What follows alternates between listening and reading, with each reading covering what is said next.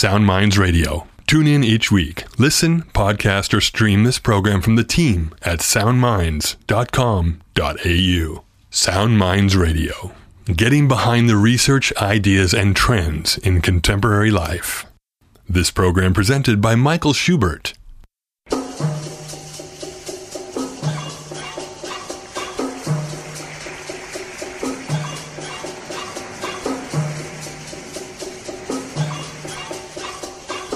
Coming into winter, the Australian newspaper warned their readers to prepare. Aliens. That the jellyfish were coming to get them. Assassins. That recent research had identified the jellyfish as the most expert of navigators. Adventurers. Jellyfish, an animal in a group distinguished by having specialised cells used for capturing prey. Assassins. Called cnidocytes, from Greek and Latin roots meaning nettle, as in stinging nettle, and the word to scratch or scrape, giving jellies their phylum name of Cnidaria. Aliens. Jellyfish tend to be round when you look down on them from above, with a mouth and tentacles containing the stinging bits, and coordination is by a simple nerve net and a handful of receptors.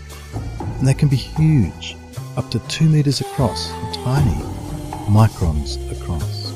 And, of course, they're made of jelly, Aliens. usually with a single cell layer wrapping the whole eyeless, brainless blob together. Aliens. I asked Dr. Lisa Gershwin from the CSIRO, sometimes known as Dr. Jellyfish, and author of Stung, On Jellyfish Blooms and the Future of the Oceans, why anyone would want to study jellyfish. I was defenseless. I was a victim. They chose me. There was nothing I could do.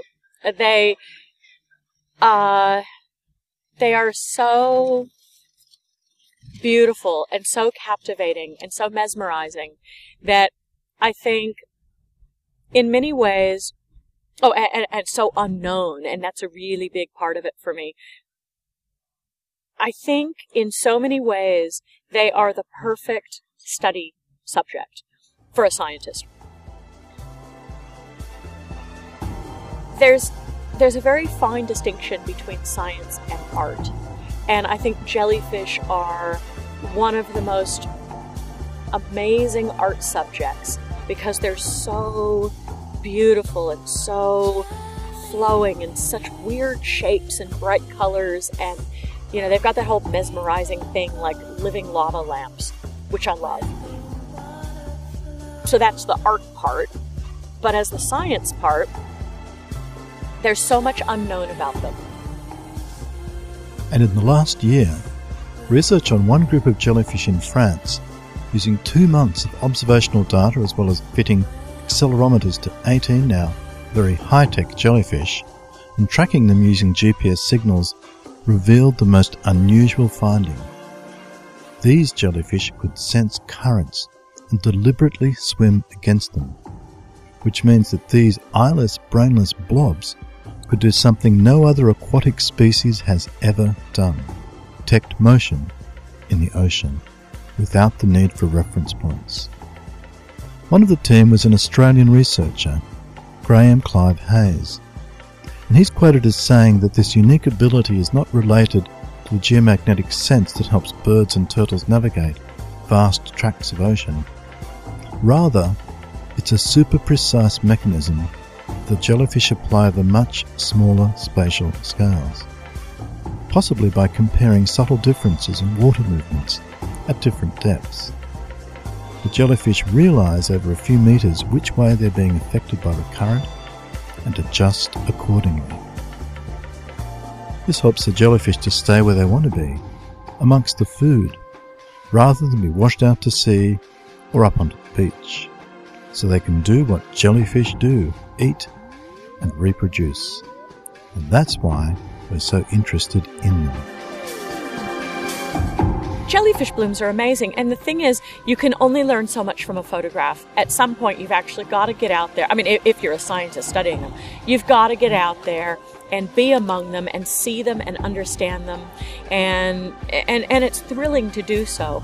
It's amazing. So jellyfish can and will eat anything they can get their lips around. So, you know, they feast on tiny, tiny plankton in the water.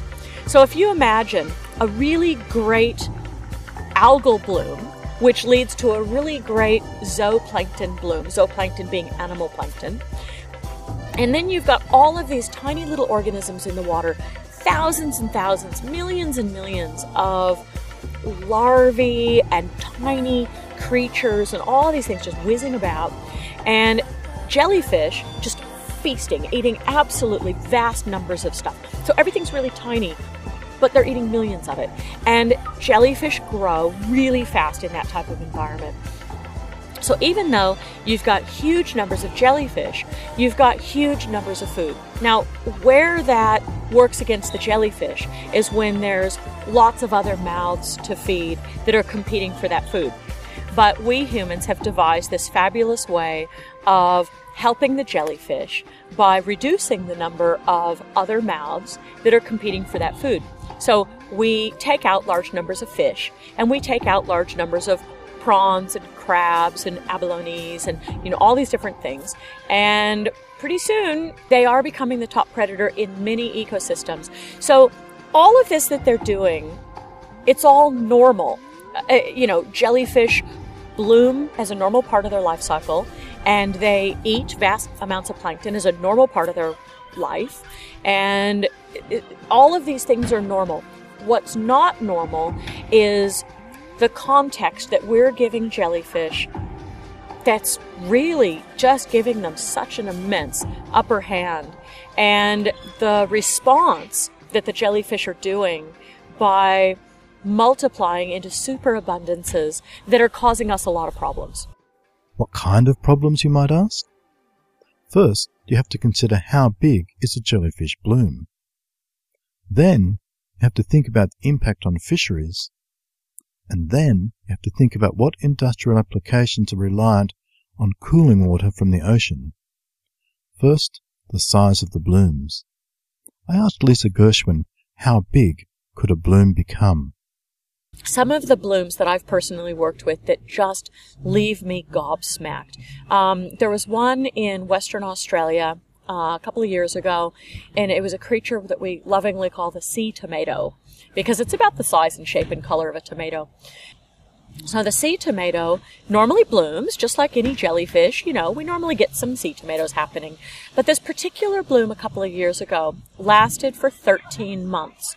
And it wasn't like a sea tomato here and a sea tomato there. They were cheek by jowl from the sand itself all the way out to about a mile out to sea for like 1,000 kilometers up and down the coast of Western Australia for 13 months. And, they were washing ashore with the tide, and there were so many of them washing ashore. I've got photos that they just drop your jaw. They're unbelievable.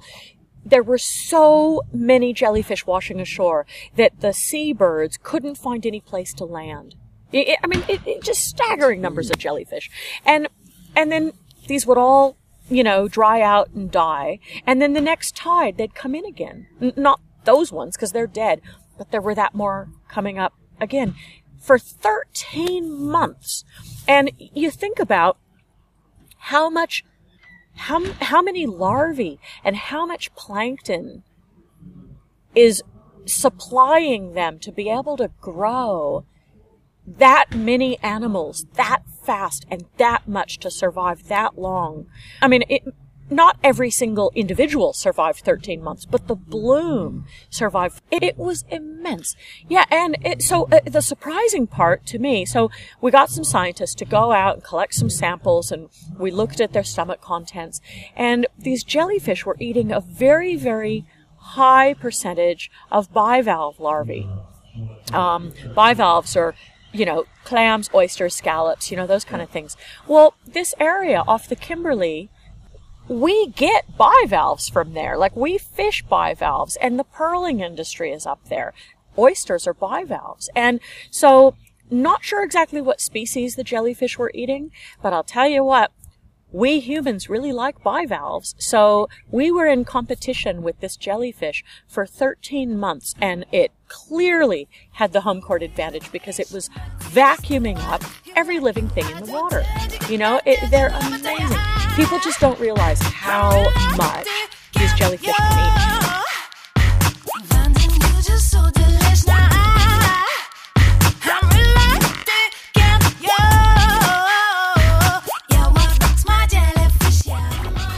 Now that's big. And we don't like jellyfish blooms that challenge our fisheries, but of course it's the fact that we remove species from the ocean that allow the blooms to gain momentum. An ecological catch-22. But that's not the only issue. In the story of jellyfish versus human, Lisa Gershwin gets to the big issue.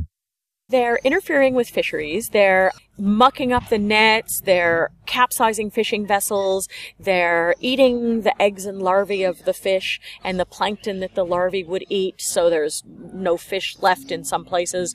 You know, they're doing all kinds of problems to fisheries. They're competing with the food of the fish.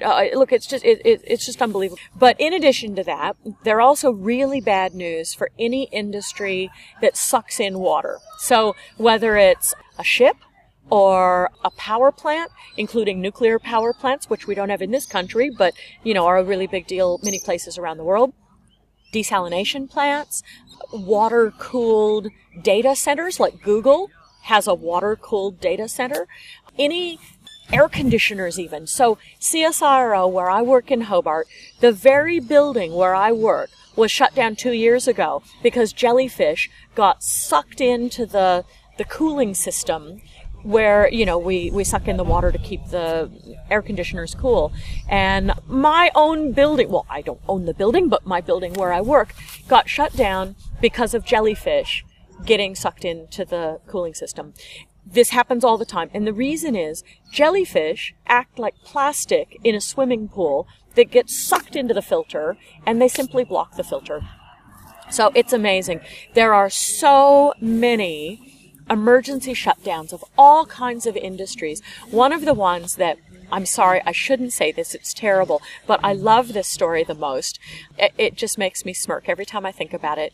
In 2006, there was a ship that pulled into the port of Brisbane.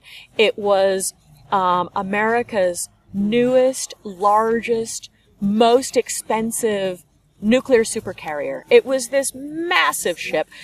It was built to withstand anything that any military on Earth and any act of nature, any storm, any hurricane, any cyclone, you know, any typhoon, anything could hurl at this ship.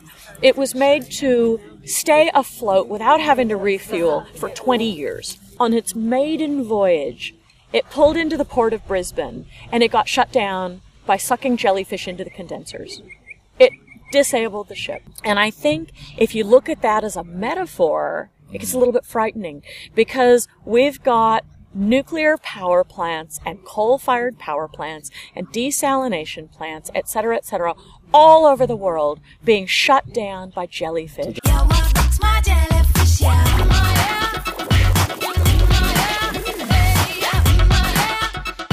It seems we are at the mercy of jellyfish. Perhaps it's not the sting that is the problem. Although Irukandji box jellyfish can kill you, it's why no one swims in North Queensland over the summer. So what are they? Aliens? They certainly don't fit in here on Earth, but in the sea they are plentiful. And they've been here in the fossil record for over 500 million years. Assassins? Yes, but only to survive. What else are you to do with a mouth and a jelly belly? Perhaps they are best thought of as adventurers, drifting effortlessly in a column of seawater. The problem is not any one jellyfish. It's a matter of the bloom, where size does matter, and the consequences. Perhaps I'll give the last word to Dr. Gershwin, Dr. Jellyfish, researcher and ambassador to a much maligned group. The amazing thing about it is, you know, it's probably tempting to go, ooh, those evil jellyfish. But it's not evil jellyfish. Jellyfish have no brain. They have no backbone. They have no visible means of support. They are just spineless, brainless things. And they're simply responding to the conditions that we're giving them. That's all. There's no intent. There's no morality. There's no regret. There's no passion. There's nothing. They are without intent and without remorse. They are just simply responding to the conditions we're giving them.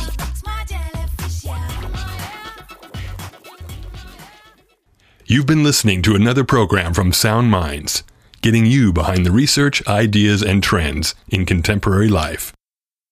Our team of presenters discuss some of the latest thinking behind some of the key issues of our times. Tune in for the next program on Sound Minds Radio. Contact us on Facebook, Twitter, or Instagram. Sound Minds Radio, or on our website, soundminds.com.au.